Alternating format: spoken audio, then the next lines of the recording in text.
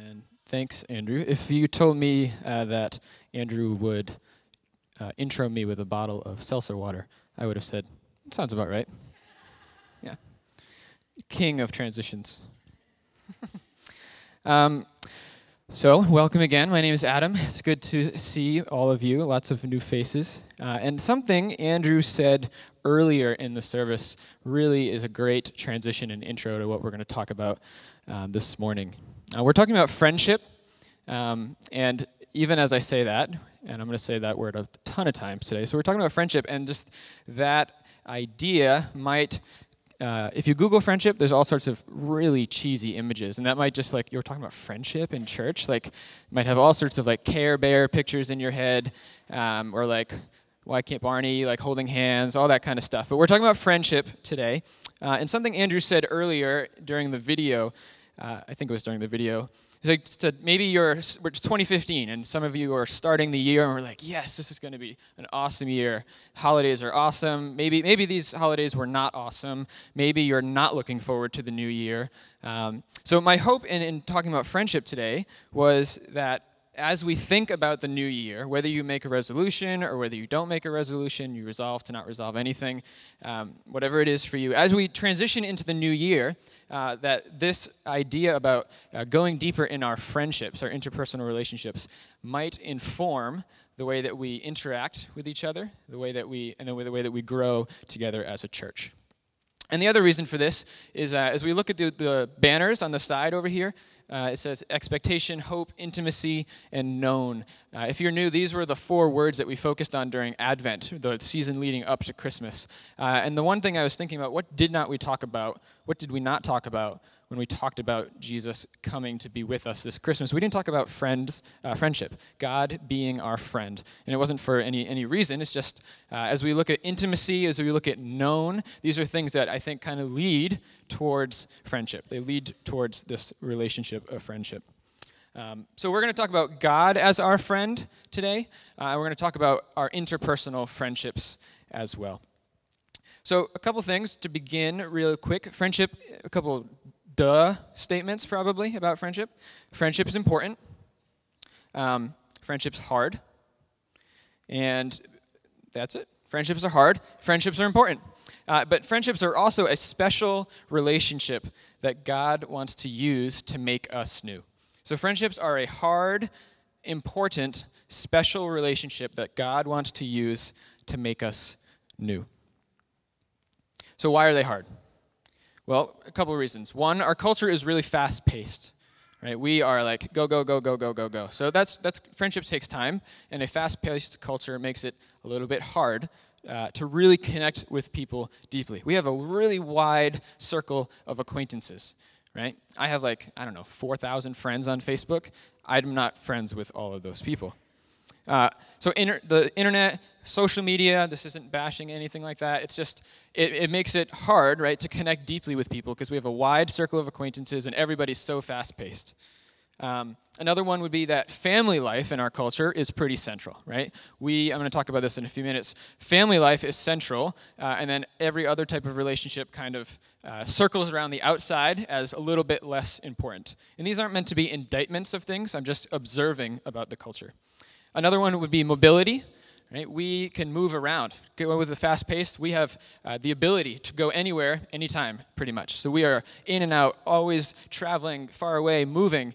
Some of you are moving soon. Some of you have moved. Our friends move away on us. We move away on our friends, right? Mobility, the ability to travel has made friendship hard. And then not to mention that we are just sometimes really not that great at interpersonal relationships. Anyone have problems with that anytime, anywhere? Yeah, so for example, here's a quick story for you. Some of my friends just had a baby, and the baby's healthy, it's all good. Tons of pictures on social media, it's awesome, they're thrilled, everyone's thrilled for them. And for all of you new parents here, they don't go to this church, so I'm not talking about you, don't worry. If you just had a baby, you're like, is it me? No. So I kind of grew up thinking if someone has a baby, I kind of naturally default to, and I know them, I'm going to wait until they say, hey, Adam, why don't you come over and meet fill in the blank child, right? Because I don't want to intrude. That's just how I think about it. Like, you just had a baby, your life just got turned upside down. There are all sorts of new things going on. There's probably 1,000,001 people that are like, can I come over and see your baby? Can I come over and see your baby? And you're like, no more. Just everyone leave us alone. We need some time to figure out how to not kill this thing. We need some time with our child, right? So I'm like, I'm going to wait until they say, Adam, come over. We'd love for you to meet our child. And then it never happened. And I thought, like, wow, I thought these people were my friends. Like, I mean, I was told, I was one of the first people that knew they were pregnant. We talked about it, and now the baby comes, and they didn't invite me over to see their child. So long story short, I finally went over. We finally got together, and we were joking about, like, oh, Adam, we haven't seen you in a long time. I'm like, yeah, I haven't. You didn't invite me over. And they're like, oh, we were waiting for you to just come over. I was like, oh. Because they were like, oh, if Adam we haven't seen Adam. Why hasn't he come over to see our child? And they were just expecting that I would just say, hey, I'm coming over. And maybe some of you are like that. Maybe you just invite yourselves over, and that's fine. But that's not how I thought about it. So there's just like really, it's a simple story of just basic miscommunication. Right? Like, I'm expecting them to invite me over. I don't want to intrude. And they're like, why? Adam doesn't like us. He doesn't. And I'm like, they don't like me. Like, I knew it. They really weren't that close to me as friends because they didn't invite me over. So we're just not experts at relating to each other, right? There's constant miscommunication. Things are not interpreted the way that we always intend them to be interpreted. So not only are they hard, right? So we mess up when in communicating with each other. We mess up interpersonally. Not only is it hard, but I think we tend to devalue friendship as a relationship, as one of the loves. C.S. Lewis talks about the 4 loves, the different types of love, right? We tend to devalue friendship as a culture, and we tend to elevate other types of relationships. We tend to elevate other types of love. So, for example, what type of love would you guys say that our culture elevates? Romance, right? It's pretty obvious. Eros, erotic love. Look at the world around you. Look at magazine covers. Look at billboards, advertisements. None of them are really talking about, like, how good of a friend this person is, right? No friend pairs sell iPods, right? It's romance. It's Eros that is our culture's God. And this is not downplaying the importance of romance or Eros or anything like that. Without erotic love, none of us would exist, right? That's just the reality, right? It's important, but we tend to elevate romance. We tend to elevate erotic love in our culture, and we tend to devalue friendship. So why does our world devalue friendship so much? Why do we devalue that? One option could be that maybe we've never really experienced it. Maybe we don't know what we're missing. Right? We all say, yeah, of course we've experienced friends. But maybe we've never really experienced it deeply. Maybe we've never really experienced it the way that the Bible sets it up to be. Also, it gets pushed out by the other relationships in our lives, right? All of the other relationships, they kind of push themselves on us, our spouses, our significant others, our coworkers, our family. All those relationships are there, and they're constantly there, and they're constantly demanding our attention. And it's good. We need to give them attention. But we have little time for friends as a result, right? We're so fast-paced. We're so mobile. All these other relationships are like, pay attention to me, pay attention to me. And as a result, we have little time for friendships. And because you can kind of get along in life without great friends, right? It's not the best. I'm not saying it's desirable. But you can kind of go through life and not have any real significant friendships. You'll survive. It might be kind of miserable, but you'll survive, right? But you can't survive without some of these other types of love. So it's hard. It's important. God wants to use it to change us. We devalue it. We don't know how to do it well. We elevate romance. We elevate erotic love. But the Bible shows us a different picture of friendship. So in the Bible, friendship is a special type of love. It's something, it brings something into our lives that our spouse, that our family, that our coworkers, to sum up some other types of relationships, do not. So friendship in the Bible brings something into our lives that our spouses, our family, significant others, our coworkers cannot bring. So I have a few proverbs that we're going to look at this morning. We're going to spend most of our time in the book of Proverbs as just a really quick overview of some ideas of the biblical understanding of friendship. So the first one is Proverbs 18:24. It says, "A man of many companions may come to ruin, but there is a friend who sticks closer than a brother." So real quickly, we're going to kind of unpack some of these. Just to note, there's a difference between companions and friends in this proverb, right? You can have a ton of companions, you can have a ton of acquaintances, and still come to ruin, still have your life crash down around you. But there's a friend who sticks closer than a brother. Also, another thing to note is that in this, it says a friend is closer than a brother. So my sister and I are pretty close. We're pretty close, but apparently, I don't know if you guys have siblings that are like your best friend. But apparently, a friend is someone who sticks closer than a sibling. Like your family has to love you, right? Holidays, maybe you love your family, maybe not so much. You go home, your family has to be there for you. They're always going to be they're always going to have your back, even if they don't like you or don't want to hang out with you. Like you see each other every 6 months, you don't really connect, but they always have your back. There's always this my family's always going to be there, but a friend is someone who chooses you, and they stick closer than a brother. And the ancient Hebrew culture that this was written was much more family-centric than our culture is. Much, much more family-centric. So to say that a friend is closer than a brother means a lot more than now. You're like, yeah, my friends are totally closer than my brothers. Like I don't see my family at all, but I see my friends all the time. But in this culture, a friend is closer than a brother is kind of radical.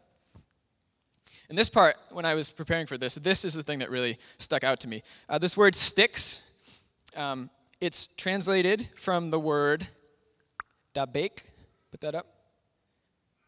Everyone say that? Dabek. Dabek. Fun word. It's really not a nice word to say. I don't know.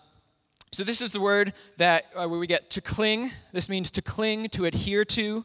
And sometimes it is translated as the word cleave. We don't really use that word, but if you've been around church or if you've read an old translation of the Bible, you might hear the word cleave.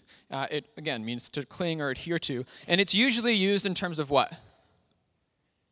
What? Marriage, right? We talk about a husband and wife cleaving together, right? And there are many words, so I looked it up. There are a lot of different words in Hebrew that could mean sticks, cling to, come together, stays by, faithful friend. There are a lot of different Hebrew words that mean the same thing. But the author of Proverbs chose the word dabek, which means cleave. And it's the same word that is used in Genesis to talk about the relationship between a husband and a wife. A man will leave his family and cleave to his wife, and the two shall become one. Right? So that's really interesting to me because that just blew up friendship in my mind. Right? Obviously, friends cleave differently than a husband and wife cleave. Right?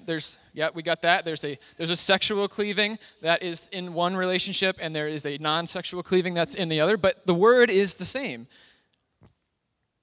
So that opened it up for me because I was like, yeah, maybe friendship is not that, maybe it's not as important as this relationship. Actually, they use the same word. A friend sticks closer than a brother. A friend cleaves to you, not in the same way that a spouse cleaves to you, but a friend cleaves to you, and they stay closer than a brother.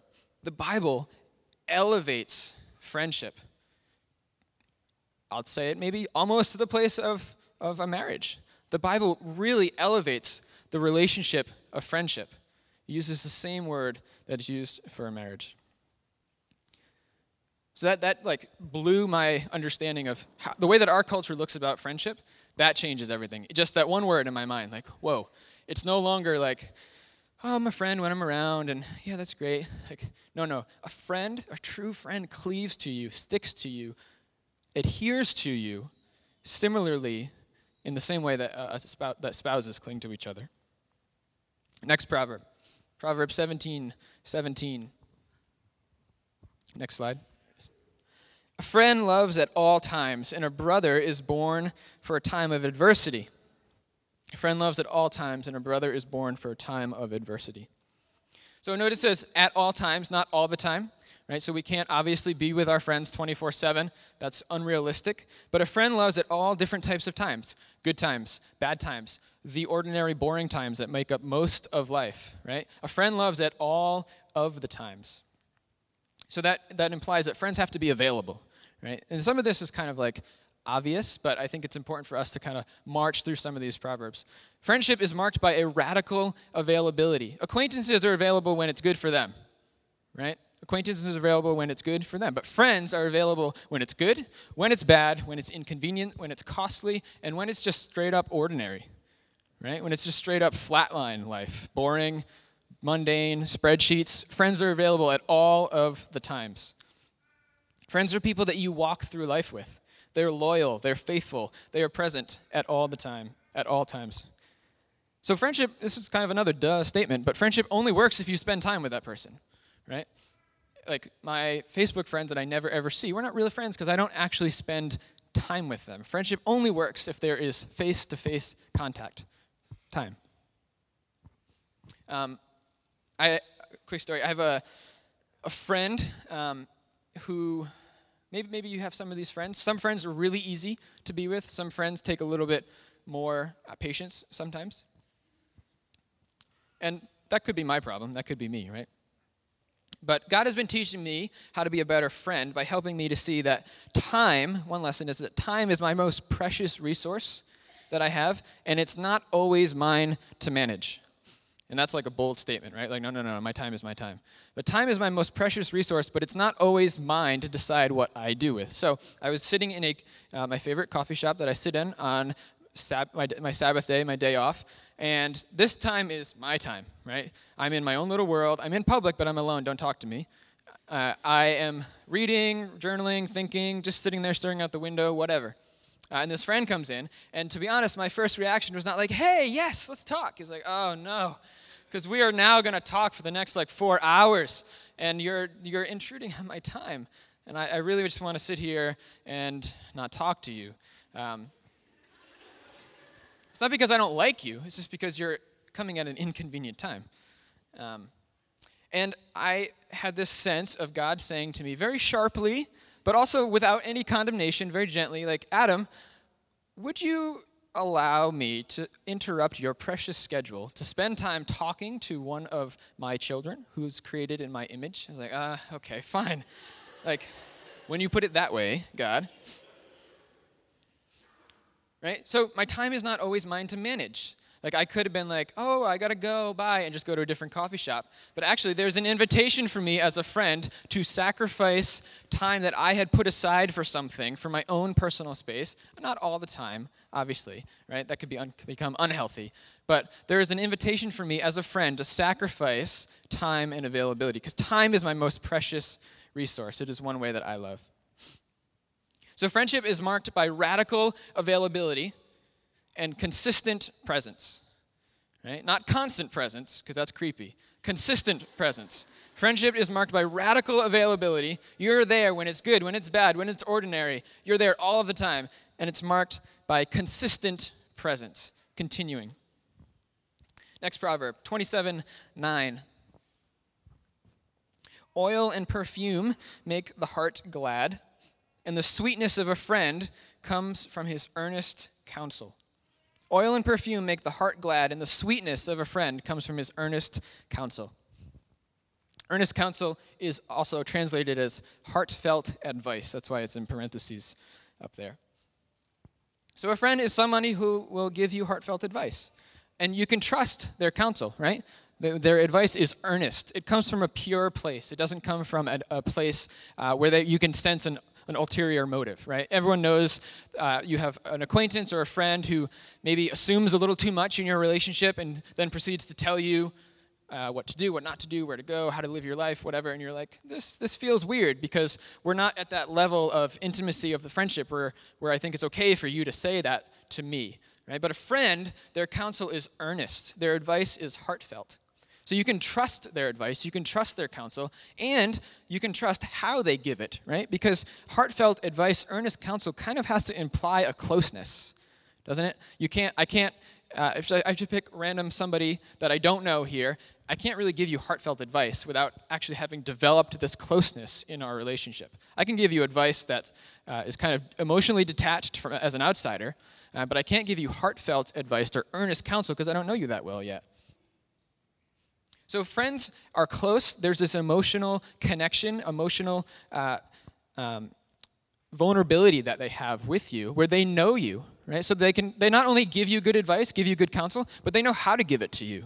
They know how to give it to you well so that you will receive it, right? Not everybody receives things in the same way. Some people want to be hit in the head with a 2x4. Other people need to be like gently coaxed into something, right? But a friend knows that the way that you receive the way that you might receive this is different than this person. And I know that for whatever reason, this friend has this trigger that really bothers them, that when I say this or when I talk about it this way, it just sets them off and they can't hear it. So I'm going to say the same thing, but I'm going to try to do it in a way that they can hear it.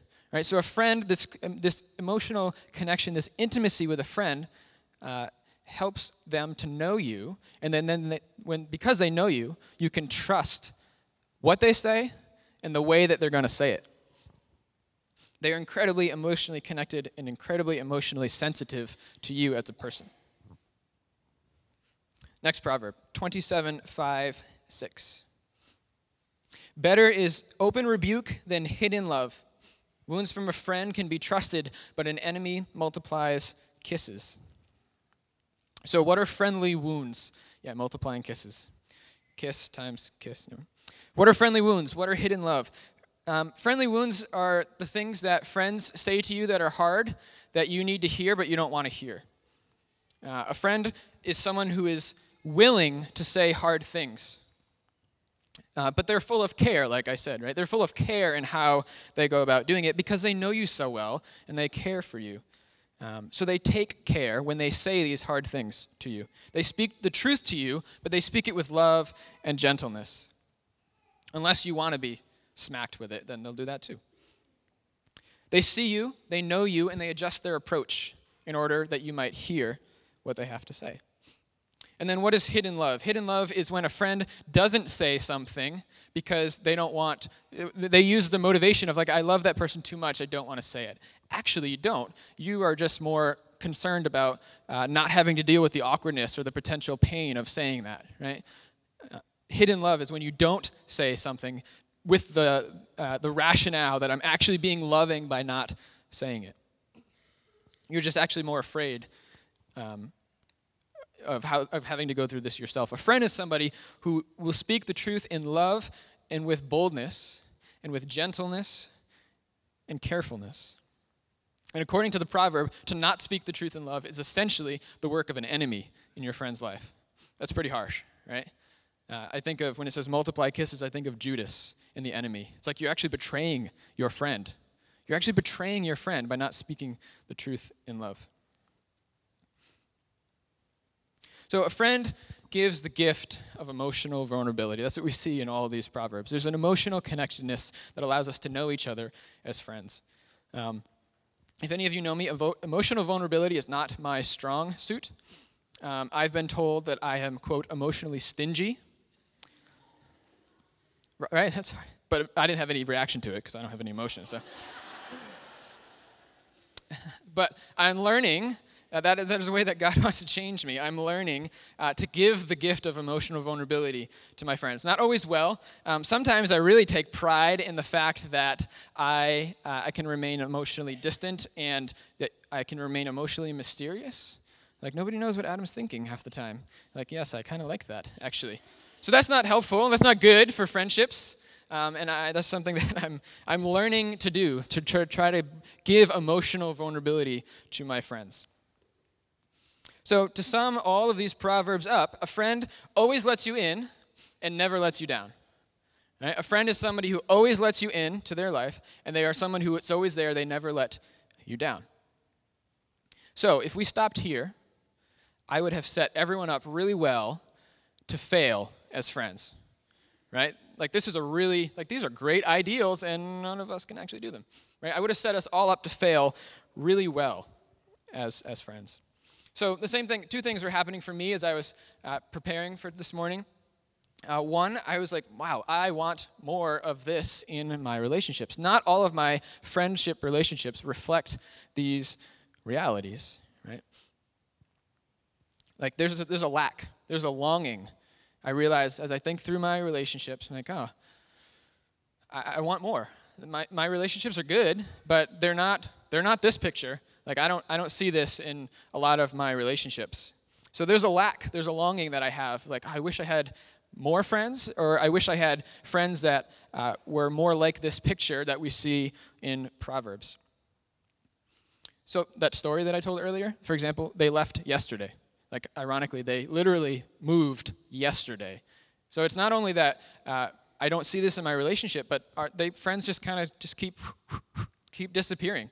They keep coming in and out, especially, you live in a city, transient culture. People are in and out all the time. It's harder to make these friends. It's harder to keep friends. And there's a longing, I think, that I feel. I don't know if anyone else feels it, but there's a longing to have more, deeper friendships. Tim Keller says, our hearts do not have all the friends our hearts desire. Our hearts do not have all the friends that our hearts desire. And the second thing that happened to me was I realized, wow, I'm a crappy friend, right? And that may be harsh, but as I was reading all of these Proverbs, I'm like, I don't always do that. I'm not always emotionally vulnerable. I'm not always available. I'm sometimes afraid to speak the truth to somebody because, I don't know, I care more about how I'm going to react to it than how they are, right? Proverbs, all these Proverbs, the Bible kind of exposes me as a less than stellar friend. There are ways that it's not only just that other people don't do this to me, I don't do it to other people. Right? I am not the best friend in the world. Some of my friends are nodding. Just kidding. Thanks. So, seltzer water. So we don't have all the friends that our hearts desire. And we are not the friends that we need to be. Right? We don't have what we need in terms of friendships, and we are not the friends that we need to be in order to get those friendships. How easy is it for you to give the gift of emotional vulnerability to your friends? How easy is it for you to be available at all times for your friend? Not all of the time, but at all times for your friends. How easy is it to tell your friends hard things in love? Can you hear the truth in love from your friends? Are you able to receive that when a friend says something hard to you?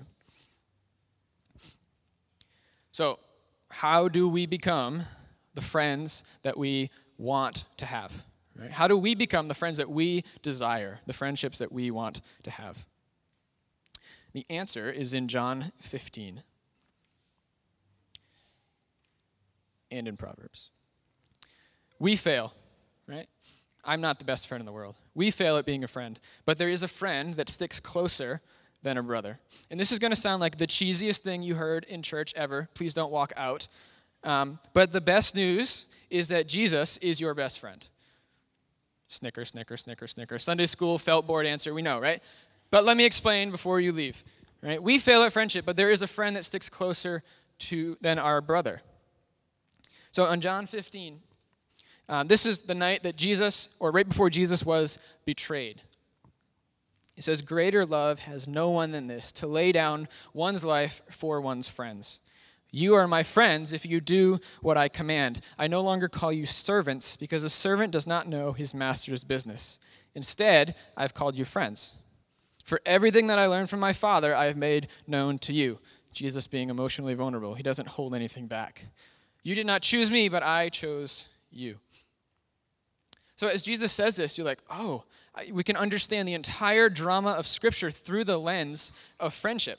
Right? Think about it. God is a friendship. Father, Son, Holy Spirit. God is a friendship, a relationship of self-giving love, back and forth, give and take, emotional vulnerability, constant presence. God is a friendship. We see in the book of Genesis, it says God walked with Adam and Eve in the garden. This is a metaphor for friendship, walking together, right? We are made, the Bible says, for friendship, for these deep relationships. We're made for friendship with God. We are made for friendship with the God of the universe. Let's just sink that in for a second. Like the God that created the cosmos, we are made to be a friend in the way that these proverbs describe with that God. But we turned on him, right? And when you turn on a friend, what usually happens? The friend usually turns on you back, or they abandon you, or they get mad, right? The friend usually turns back because we are not perfect in our ability to love. So we turned on God, but God did not turn on us, and in return, Jesus actually says, "I will dabake to you. I will cling. I will cleave. I will stick closer than a brother at infinite cost to myself. So you will not, like the proverb says, come to ruin. A man of many companions may come to ruin." But Jesus says, I'm going to pay the cost so you do not come to ruin. We talk about the wounds of a friend. He says, I don't inflict the wounds, I take them. Mine are the wounds of love. My wounds heal you. My wounds heal you. I don't inflict wounds on you. How much more blessed are the wounds of a friend when that friend takes the wounds for you instead of wounding you? So each proverb, Jesus is our true friend who sticks closer than a brother. He's the friend that loves at all times. He is the friend who is always available for earnest counsel, heartfelt advice. And he is the true friend who takes the wounds instead of inflicting the wounds. And Jesus' wounds heal. Jesus was wounded in order that we could have him as the friend that our heart truly, truly desires. We fail at being good friends. Our friends fail us at being good friends. But Jesus is our best friend. And he's the one that gives us the power to become the great friends that our heart desires. So I guess a really simple question for us this morning, whether you're here and you're a Christian or you're not a Christian, that's fine. But have you let Jesus be the friend your heart desires? Again, if you could just push off all the cheese that you're hearing, the cheesiness of that, Jesus is my friend, but have you let Jesus be the friend that your heart desires? The longing we feel in our earthly friendships, have you let God be the friend that your heart desires? And then, real quickly, after we know that fact, after we have come to say, yes, I want to let Jesus be this friend that my heart desires, that is what gives us the power and the ability to then turn around and be that for other people. Right? Because I'm no longer kind of attached to whether or not my friends like me, or I'm a good friend to them, or like my story at the beginning, why are they not inviting me over? I guess they really don't like me. I'm no longer ruled by that because I know, my heart now knows what it is to have this true friend. So the last thing is we need friends that are different also. Because when we come to Jesus, when we let Jesus be our true friend, he then enables us to go and be that true friend to others. And when I was a student in college, I was part of a small Christian group, and one of the things that was really the most attractive to me about becoming a Christian or being a part of the kingdom of God was the idea that everyone was so different. But at the base level, there was this common affinity. There was this common understanding, this common seeking, this common search. Right? We were all so different. There were two folks from Haiti, one guy from Eastern Europe, a friend from Africa, a bunch of people from Rhode Island. It was a really eclectic, weird group of people. But there was this common affinity of seeking God that bound us together. And I was like, oh, I want to be a part of this thing where friends are like, everything else about us is completely different. But there's this one thing that brings us together. And normally, that's really hard, right? Normally, we don't tend to gravitate towards people that are different than us. Right? Normally, we tend to gravitate towards people that are the same because it's easy. right? When we cross cultures, we cross boundaries, we cross barriers, it's hard, it hurts, it's awkward, we say things wrong, right? We offend people, we get offended. We don't tend to naturally do that. We actually tend to become kind of insular, and we gravitate to people that are like us. But once you are empowered by the friendship of Jesus, then you can go and make friends and cross cultures and build relationships with people that are totally different than you, whether they have a relationship with God or not. So if you're a Christian, you need friends that are not Christians. If you're not a Christian, you need friends that are Christians. If you are one ethnicity, you need friends of a different ethnicity. And that's not just to white people. If you're one ethnicity, you need to find a friend that is not the same as you. If you're young, you need to find old friends. If you're old, you need to find young friends. If you're married, you need to find single friends. If you're single, you need to have married friends. If you are a really educated person with a ton of degrees, maybe you should find a friend that has a degree from a community college or a trade school or no school. We need friends who are different than us, because that is where God really begins to shape us into the true friends that we're supposed to be. So my challenge is for us in this new year to pursue a friendship that when the person is radically different. And not like, oh, their hair is brown and mine is blonde. I mean like someone that kind of makes you uneasy. Not because there's anything wrong with them, but just like they are so different, I don't even know how to even say hi to them, or like pursue that friendship. Pursue that friendship and see what God wants to do with it. It's hard. You're going to fail. You're going to be embarrassed. It'll be awkward sometimes. But these relationships where people are so different are the ones that God is using to shape the way that I think about friendship and to grow me more into the person, the friend that I'm supposed to be. So as we move into the communion table this morning, that's not the communion table. It's always right there, but it's not there. As we move into the communion table, and then into singing and worship, do you know Jesus as your ultimate friend? Jesus said that greater love, we read this in the John, greater love has no one than this, that he would lay down his life for his friend. Jesus did this for you and for me, and he is the true friend that lays down his life for us. He will always let you in. He will never let you down. He is always available. And when we make him the friend that our hearts long for, we begin to get the friends that our hearts desire. So as we come to communion, if you are ready to do that, if you've never said, yeah, I want to let Jesus be the friend that my heart wants, that my heart needs, I invite you to do that. We talk a lot about making that decision here at Sanctuary. I invite you, maybe this morning, you're like, oh, I think I want to start the year off. I think I want to start 2015 off with Jesus as a friend, with God as my closest true friend. So if that's you, feel free. It might be a little weird, but feel free to go over to this banner that says prayer at any point during the second half of the service. Somebody would love to talk with you, connect with you, help you process, make that decision, pray, just listen. And it's really helpful to like maybe talk it out with somebody. But also we want to celebrate with you. Like that's a pretty important decision to start the year off with.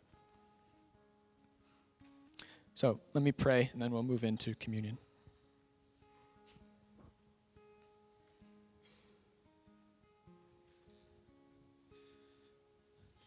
God, thank you that you are the true friend that sticks closer than a brother. God, that you will not abandon or forsake us. God, no matter how many times we fail at being friends to our friends, God, no matter how many times they fail at being good friends for us, Lord, you are the one constant true friend who's always available, always lets us in. God, I pray that your life, death, resurrection, your example, God, would enable us, give us the power, give us the resources to be the true friends that we need. God, help us to become the friends for other people that our hearts desire. God, and might we find what we need in you this morning. God, if there are people here, if there are friends here that have not made or let you be their ultimate friend, God, I pray that at the table as we sing, Lord, that you would speak to them the truth in love. God, that they would let you in. God, that you would say to them, hey, I want to be your true friend. As cheesy as that sounds, I want to be your ultimate friend. Trust me. Amen.